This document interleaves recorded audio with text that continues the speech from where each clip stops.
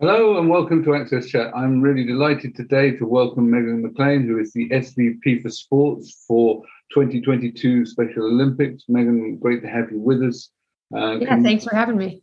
Can you tell us a little bit about the Special Olympics for those of us that don't know about it? Obviously, we're in the Olympic period right now, Paralympics to follow. So what are the Special Olympics for those of our audience that don't know? Yeah, so the Special Olympics is a global organization that's active in over 190 countries. And we are an organization that offers sport training and competition to people with intellectual disabilities. And actually, Special Olympics is one of three organizations that has the right to use the word Olympics or Olympic in their organization title. So that's obviously the Olympics, the Paralympics, and the Special Olympics. And as I mentioned, active in over 190 countries, and specifically, my organization, which is the 2022 Special Olympics USA Games, is the local organizing committee for the national event that will take place in June of 2022 for athletes from across North America to come and compete in 20 different sports.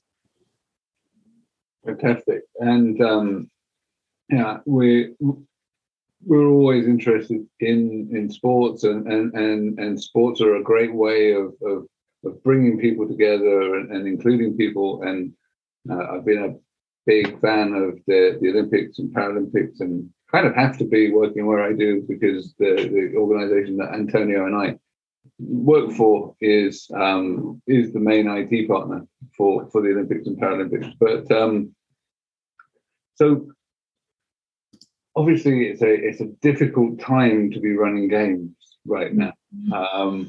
So have some of the, so what are some of the logistical challenges that COVID thrown at you presented in terms of what you're planning for 2022? And also, are there any kind of special considerations that you need to make for your athletes in terms of safeguarding and making sure that we keep the athletes and the audience safe during these times? Yeah, COVID, just like every other live event organization, has had a big impact on our planning. I joined the team at the beginning of 2020, and a big part of my role is venue development. So that's getting into the 10 different sport venues that we're going to utilize for games and work on the layout, development, how the people are going to move through the venue, how the equipment's going to be placed. So initially, that was the first biggest impact, was we couldn't get into any of these venues. So we were relying on Google Earth and CAD drawings and doing a lot of that virtually. We're sort of through that phase because venues have reopened and we've been able to transition to live site visits. So that's been really a beneficial thing for us in our planning. But constantly what we're talking about is the health and safety of our athletes. A lot of our athletes have other medical challenges that put them in a higher risk category with COVID-19. So we are constantly having conversations about how to keep our athletes safe. And, just as the whole world is watching, and we thought we were sort of in the clear, and on the other side of this, being in Florida, which is a hot spot right now, those conversations are becoming once again more frequent. And we're really lucky that Florida has been a place where a lot of sport organizations have come during the COVID era to host competition. The NBA was here in 2020, and they had their bubble season at Wide World of Sports, which is where we're hosting a majority of our sports. Major League Soccer was there. There's just been a lot of organizations that have a lot of resources to figure out how to do this safely, and they've done it in the same spaces that we are going to be hosting our competition. So ideally, we wouldn't have to make any changes in 10 months. We would hope that we're in a better situation to not have to be as concerned about COVID. But if that is the case, we have a lot of really good models to look to understand what their policies and procedures were to keep the athletes safe. Because as I mentioned earlier, that's our number one priority, is the athlete experience. And if the athletes aren't safe and well, obviously there is no positive experience that can be had. And Megan, I know that I was really blessed to interview you on my show, Human Potential at Work, but we're talking about the U.S. Games. So do you mind just explaining about how that's different from other Special Olympic Games? Because anyone that might not be familiar with the Special Olympics, it's, you have games in other different countries, and then they come together. If I'm correct, would you just explain a little bit of how that worked? And you were representing the United States, and it's happening this year. I mean, this event supposedly is happening in Florida, but it's like others in that it moves around through our different countries and in countries. So I was wondering if you'd just explain that a little. Yeah, absolutely. So it's a global organization, and how it's governed is the organization is broken into 7 regions. And our region is North America. And then North America is broken into the countries that are a part of North America, each country having a program. And then in the United States, it's broken down to the state level. So every state in the United States, plus DC, and actually California, is split into 2 separate programs just because of their size and population. So every state has a program where they're offering training and competition to athletes year round, and they compete at the local level, typically the regional level within the state, and then at the state level. And that's happening annually every year in every state. And then every 4 years, they come together for the USA Games. And that follows a bid process, just like a lot of other major sport events, where a local program, in this case, it was when I was still with Special Olympics Florida, where I was working previously, we put a bid in to host this event, and we won that bid. And that's why it's happening in Orlando. In 2026, they're going through the bid process now to identify what state will host the next USA Games in 2026. And then beyond the USA Games, following an Olympic pattern every 2 years, alternating summer and winter, Special Olympics International hosts the World Games. So that's sort of the pinnacle of competition within Special Olympics is the World Games. Most recently, they were held in Abu Dhabi for the Summer Games in 2019, and they will be in Russia next year. It was supposed to take place in 2021 in Russia, but given the way everything is, they actually delayed it a year. And the event will take place just before ours for the Winter World Games. So there's competitions happening every day, really, for Special Olympics at varying levels and varying sizes. And I'll even say that even a little bit more, which I love about what Special Olympics is that within the states, they're in the counties. And there are so many games that I know. I'm very proud that my daughter, Sarah, who was born with Down syndrome, she was a Special Olympic athlete. Cheerleading, baseball is really softball, I guess, bowling, swimming. And we had talked about it on my show, but she was always sort of a casual participant. So she never, it's a very competitive situation. And I think people don't understand that. They sometimes think, oh, it's so sweet. And everybody can participate, but this is true competition. And that, because I know that my daughter wanted to play softball, but only halfway. And she really wasn't committed enough to this. So we put her in a different kind of league where it was what we would consider a fun, not that Special Olympics isn't fun, but I just want the audience to understand this is real competition. This is real competition. And these athletes are really strong at what they do. So go ahead. Mike. No, that's such a good point. And what you'll see at the USA Games is all different levels of competition. So even within team sports, if we think about basketball, we have different levels that we group the teams together for competition, from high level to maybe a little bit of a lower skill level. But all of those athletes within that level are competing at the best of their ability. So they have trained for sometimes years to get to this point in their career so that they can compete. So it's a really interesting dynamic where you'll see all different levels of competition, but every athlete that attends this is training as hard as they possibly can. They have to qualify to come to these events. It's not at all a pay-to-play model. It's not at all anybody who registers can attend. All of those feel-good emotions, the joy and the inclusion, all of that comes from the competitive nature of the sport for the athletes. Those are sort of the smiles and the happiness. That's all secondary to what is the heart of this, which is competition. And it's really fun to watch these athletes who have trained for as long and as hard as they have to succeed at this level with their families there watching. And that's where the joy comes from. It's a result of competition. Yes. Antonio? Thank you, Megan. So I'm quite curious to understand what is the roadmap between now and the beginning of the games, and also the type of work that you are doing to make sure that the games are fully accessible to all the athletes, and also to all the participants, volunteers, and audience in general.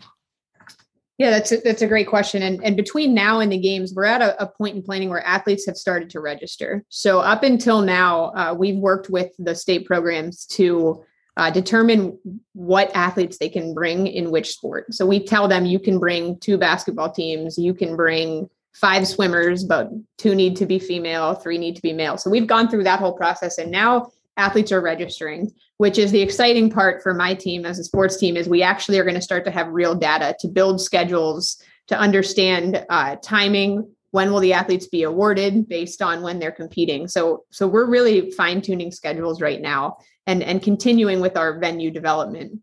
But from an accessibility standpoint, we are faced with a very different situation than any previous USA Games, in that every games up until this point has been hosted on a college campus. So they have dining hall facilities, dorm facilities for the athletes to lodge in, eat in, and sort of the Olympic Village takes place on a college campus.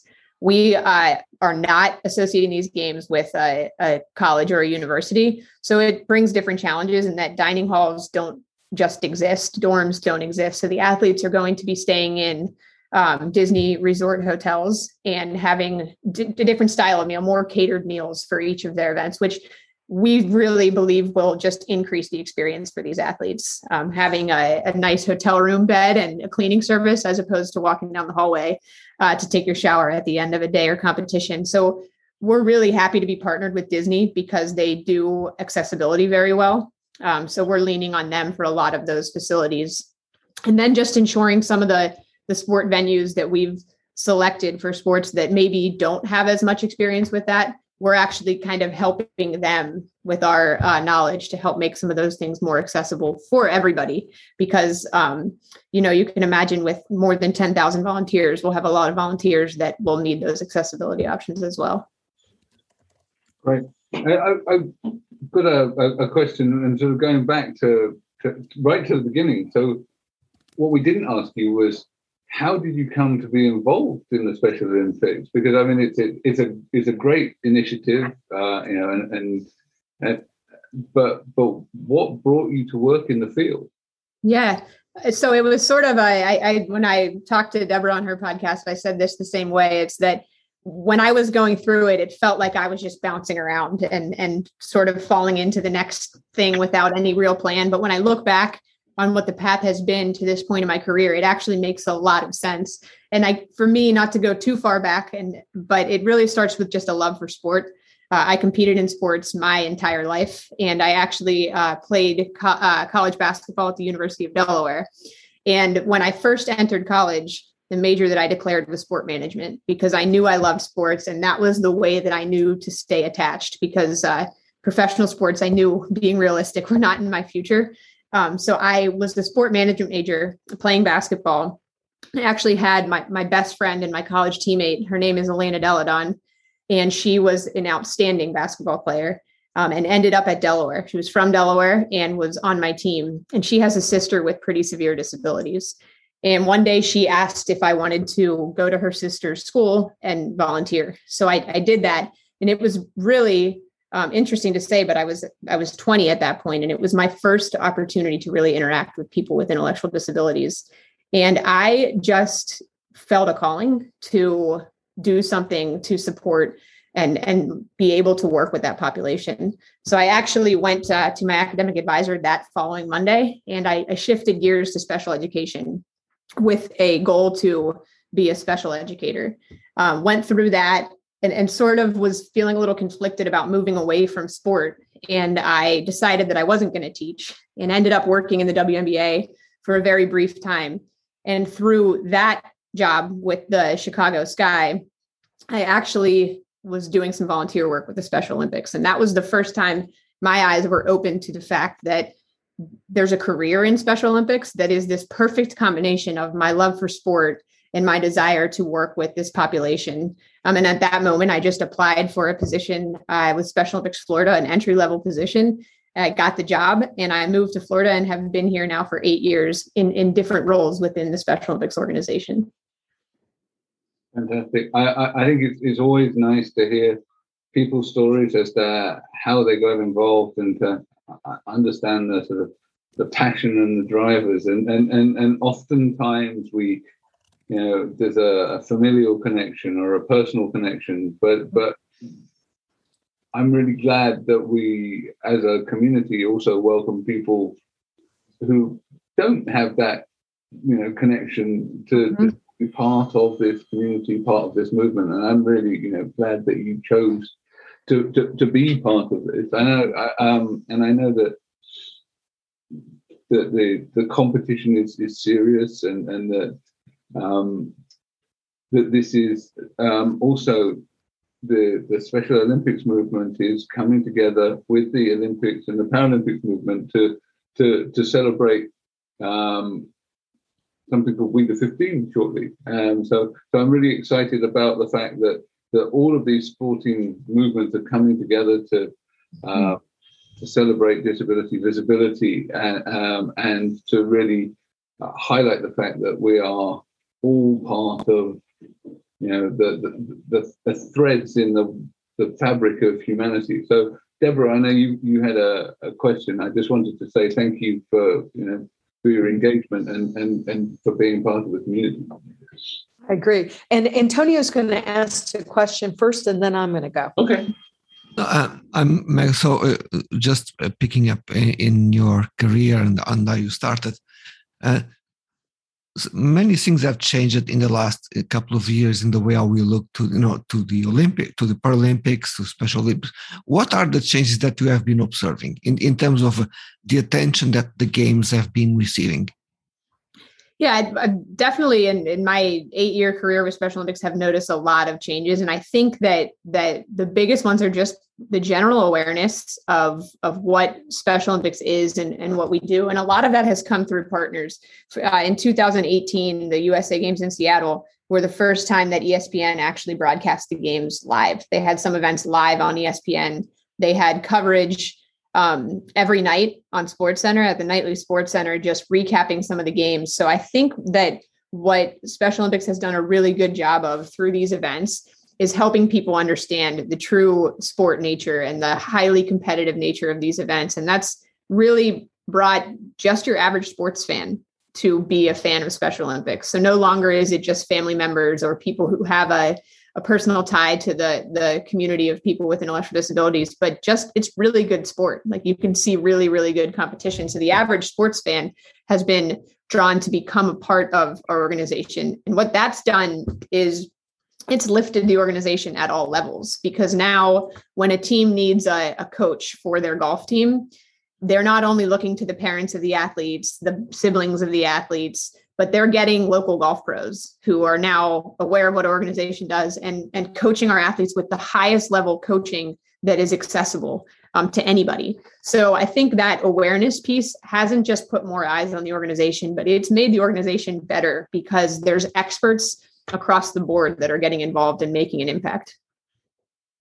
I love that particular example. I know that I was asked, and my daughter, Sarah, with Down syndrome, we were asked to go and speak at a Special Olympics game in Macau, China. And it was interesting because my daughter has never played golf, nor have I, a day in her life. But when the athletes were going with all the professionals and they were starting, Sarah grabbed, I don't know, a long golf, and she's going to go get in the cart, and they're like, yeah, no, because she's always used to being included, right? But this is very serious. So it was funny. It was like, no, Sarah, you don't understand it. Believe it or not, there's a little bit of skill involved with golf. But just a little bit. I think generally you don't just pick it up and figure it out. But You mentioned, I believe, like 50 types of games. And one thing I think is interesting, I know a lot, obviously, about Special Olympics because it's benefited my family so much. But what are the games? What are some of the types of things that that people might not realize that the athletes are, competing in?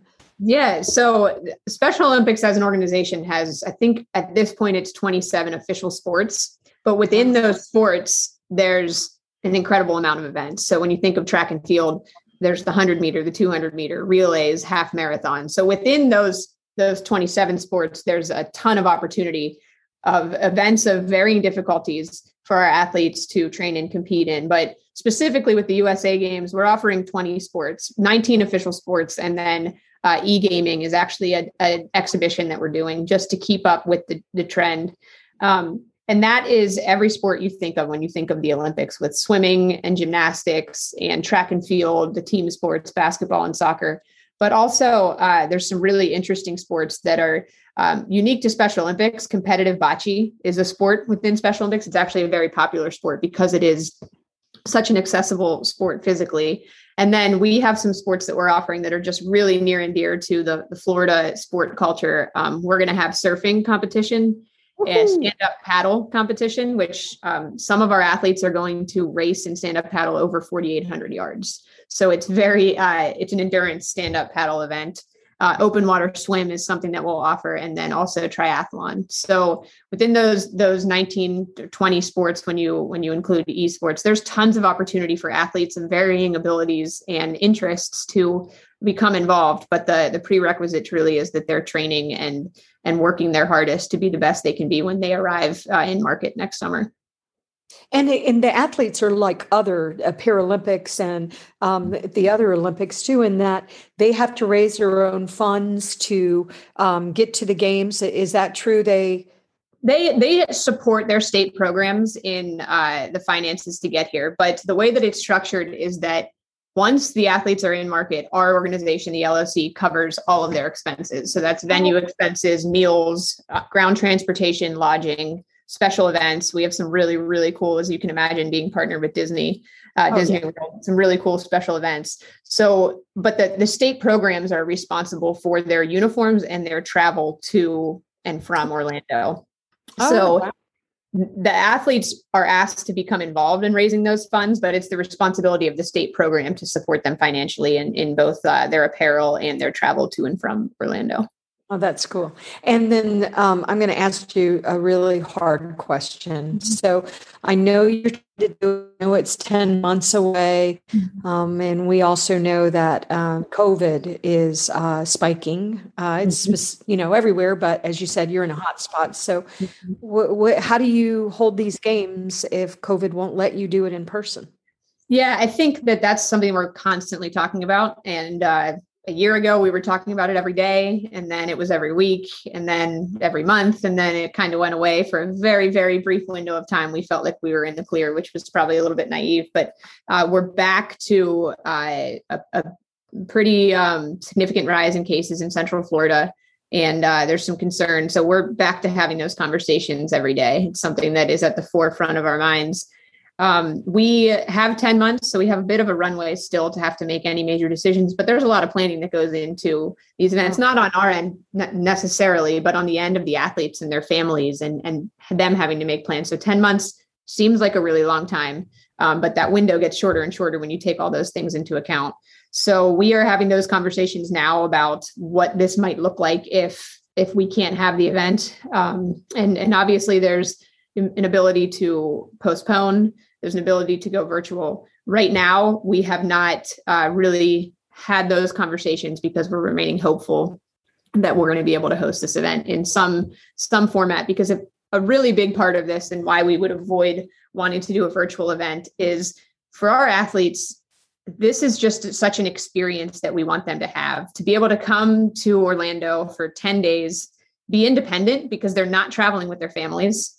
Their parents and their families may or may not be coaches with the delegation, but for the most part, these athletes travel as a team, as Team Florida, as Team Texas, whatever it might be. And just that level of independence that they get to experience when they come here, meeting athletes from other states is something that is just as important, if not the most important thing that this event can offer. So we are really, really pushing for an in-person event, whatever that might look like. I think if things remain the way they are, the 4,300 athletes that we have committed right now, that number may change from necessity for capacity reasons, or it may change by choice because some people just don't feel safe traveling and have other medical concerns that put them in a high risk category. But our goal is to host an in-person event so that we can have an incredible experience for these athletes, and that we are going to do everything we possibly can to make that happen.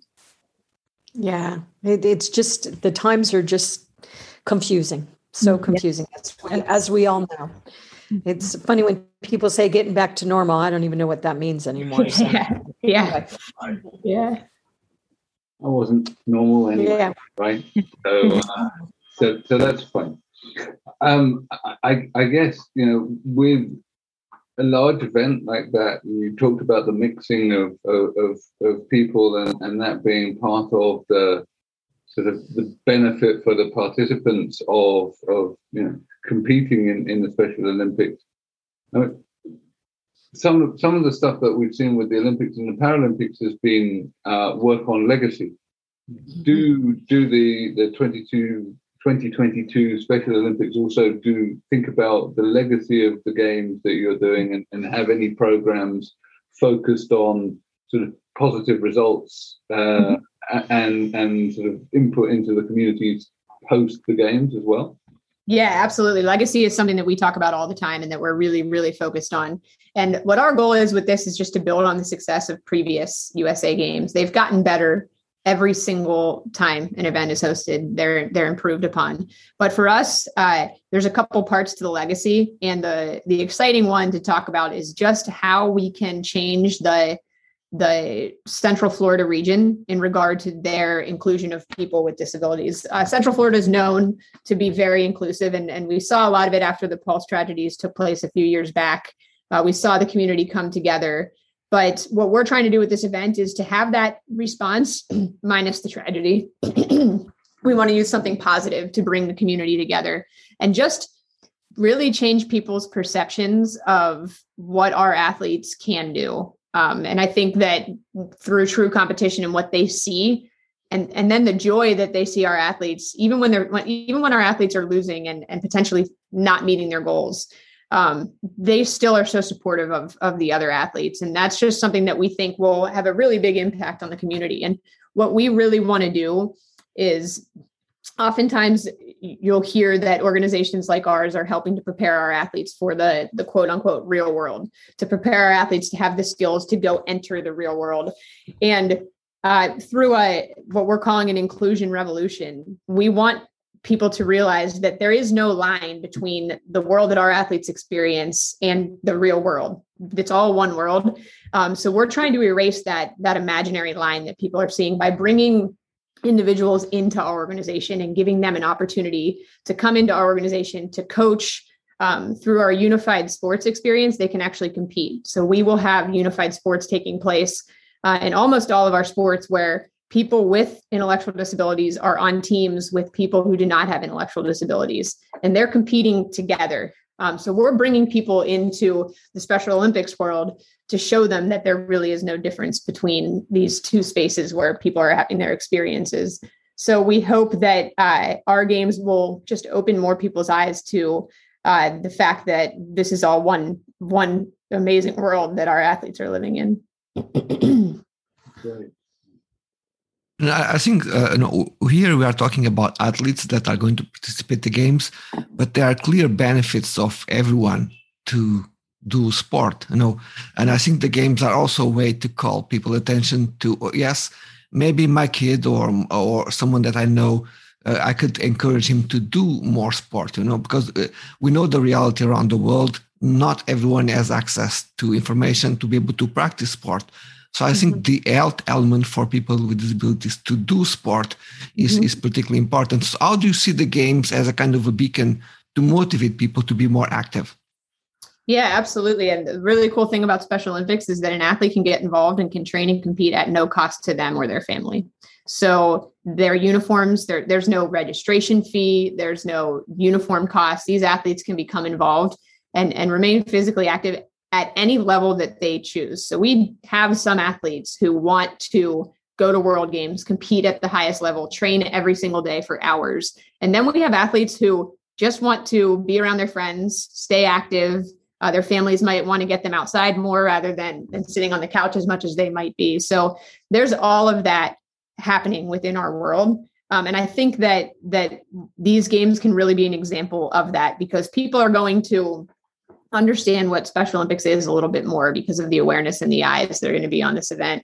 And just for an example, in Special Olympics Florida right now, they're serving over 60,000 athletes, but that is just a fraction of the people living in Florida that have an intellectual disability. And we know that there's still families out there who have a person in their family with intellectual disabilities who don't even know what Special Olympics does. So we're hoping that the awareness will help bring those people to be able to compete and participate however they want to. So it doesn't have to be at this extreme level of competition. It can be at varying levels, but just athletes moving and competing and playing sports. And a huge part of what Special Olympics does, and a lot of people, even people who are very familiar with Special Olympics, don't know this, but Special Olympics is the largest health care organization for people with intellectual disabilities. So there's an entire program in Special Olympics called the Healthy Athletes Program. And what that does is it allows athletes to get healthcare, see an optometrist, see a dentist, see a podiatrist. So while our athletes are here, all 4,300 of them, in June of 2022, they will have the ability to go through health screenings in 7 different disciplines, to see an eye doctor and actually get prescription glasses or sport goggles if they need them, to see a podiatrist and understand if they're wearing the right size shoe. And the data shows that I think the last number at USA Games was more than 50% of the athletes weren't wearing the right size shoe. So the premise behind this is, how is an athlete supposed to compete at their best if their shoes are too small? How are they supposed to compete at their best if they don't have sport goggles and their glasses are sliding off their face while they're trying to, play basketball? So it's a health arm of the organization that is geared to making our athletes be able to compete at a higher level, but really is just improving their lives. Wow, that's amazing. And you're an employer too. I know one of Sarah's peers was hired at our local chapter to do social media for, and I just love that Special Olympics is just, really engaged in all these different efforts. So that is so cool. Yeah. So we have a couple athletes that work on our local organizing committee, and it was really important to us not to just have our athletes as receptionists at the desk greeting people when they come in. They're the best at it. They're the best at greeting people when they come into the office, but they have so many more skills. So we actually have 2 athletes. They're a married couple. One works with our marketing team and does a lot of content development and a lot of outreach to people who have donated either money or skills. And then her husband, Donald, is actually a logistics guru. He knows how to put stuff together, to move stuff, to organize it. So we've used their skills to help make us better as an organization. And the other piece of that is, as we're working in our office every single day, we have a visible, constant reminder of our motivation, and it's our athletes. So lots of programs are employing athletes, and that's another legacy piece that we hope to have be an outcome of this game. Is a lot of our corporate sponsors, we don't just want to have them give us funds and we give them some awareness, but we want them to understand that their companies, which in a lot of cases are massive billion-dollar companies, could become employers for our athletes and help open their minds to give our athletes some opportunities that they might not have considered before. That's great to hear. We're coming towards the end of our time, and I need to thank our supporters, Barclays Access, Microlink, and my ClearTech for helping keep us on air, keep us captioned, etc. But one final question, and that is, we talked about the Special Olympics being for people with intellectual disabilities, and the language and classifications of disabilities vary widely. Depending on culture and countries that you're in. So, I'm someone with dyslexia and ADHD. We would call them specific learning difficulties. Would I qualify? Or is it people that have more profound learning disabilities, which are what we would refer to as LD versus SEN, which is special educational needs. Where's the line drawn? Because I know that in the Paralympic world, the whole classification system is pretty complex. Yep. Is it the same for Special Olympics?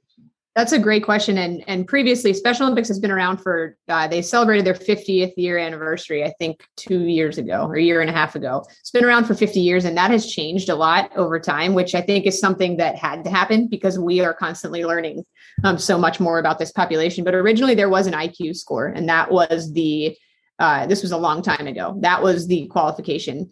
And then very quickly, the organization learned that there are some people who do not fall under a certain IQ level that have intellectual disabilities and could completely benefit from what we're offering. So that has been taken out completely. And really all that is required for an athlete to be considered an athlete within Special Olympics is a healthcare professional has to deem that they have an intellectual disability. And that, as you mentioned, is different in every country, but it's something that is the qualification. And as I mentioned before, one of the best things about my job when I was with Special Olympics Florida, I was talking to a lot of families on the phones. They were calling to learn what we do.